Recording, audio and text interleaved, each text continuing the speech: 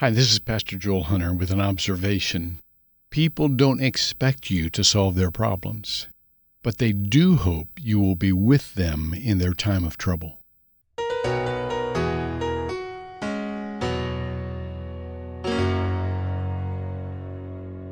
As the storm began blowing outside, after a loud clap of thunder, Ryan woke up and ran to find his dad.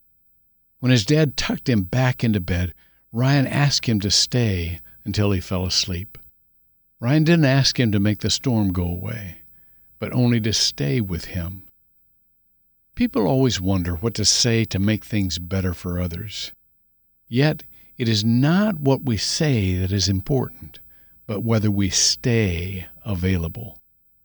Hebrews 13:5 reminds us God has said, "I will never leave you nor forsake you." As His disciples, maybe our greatest help is just to stay near to people during their difficulties. Knowing that, let's go help somebody.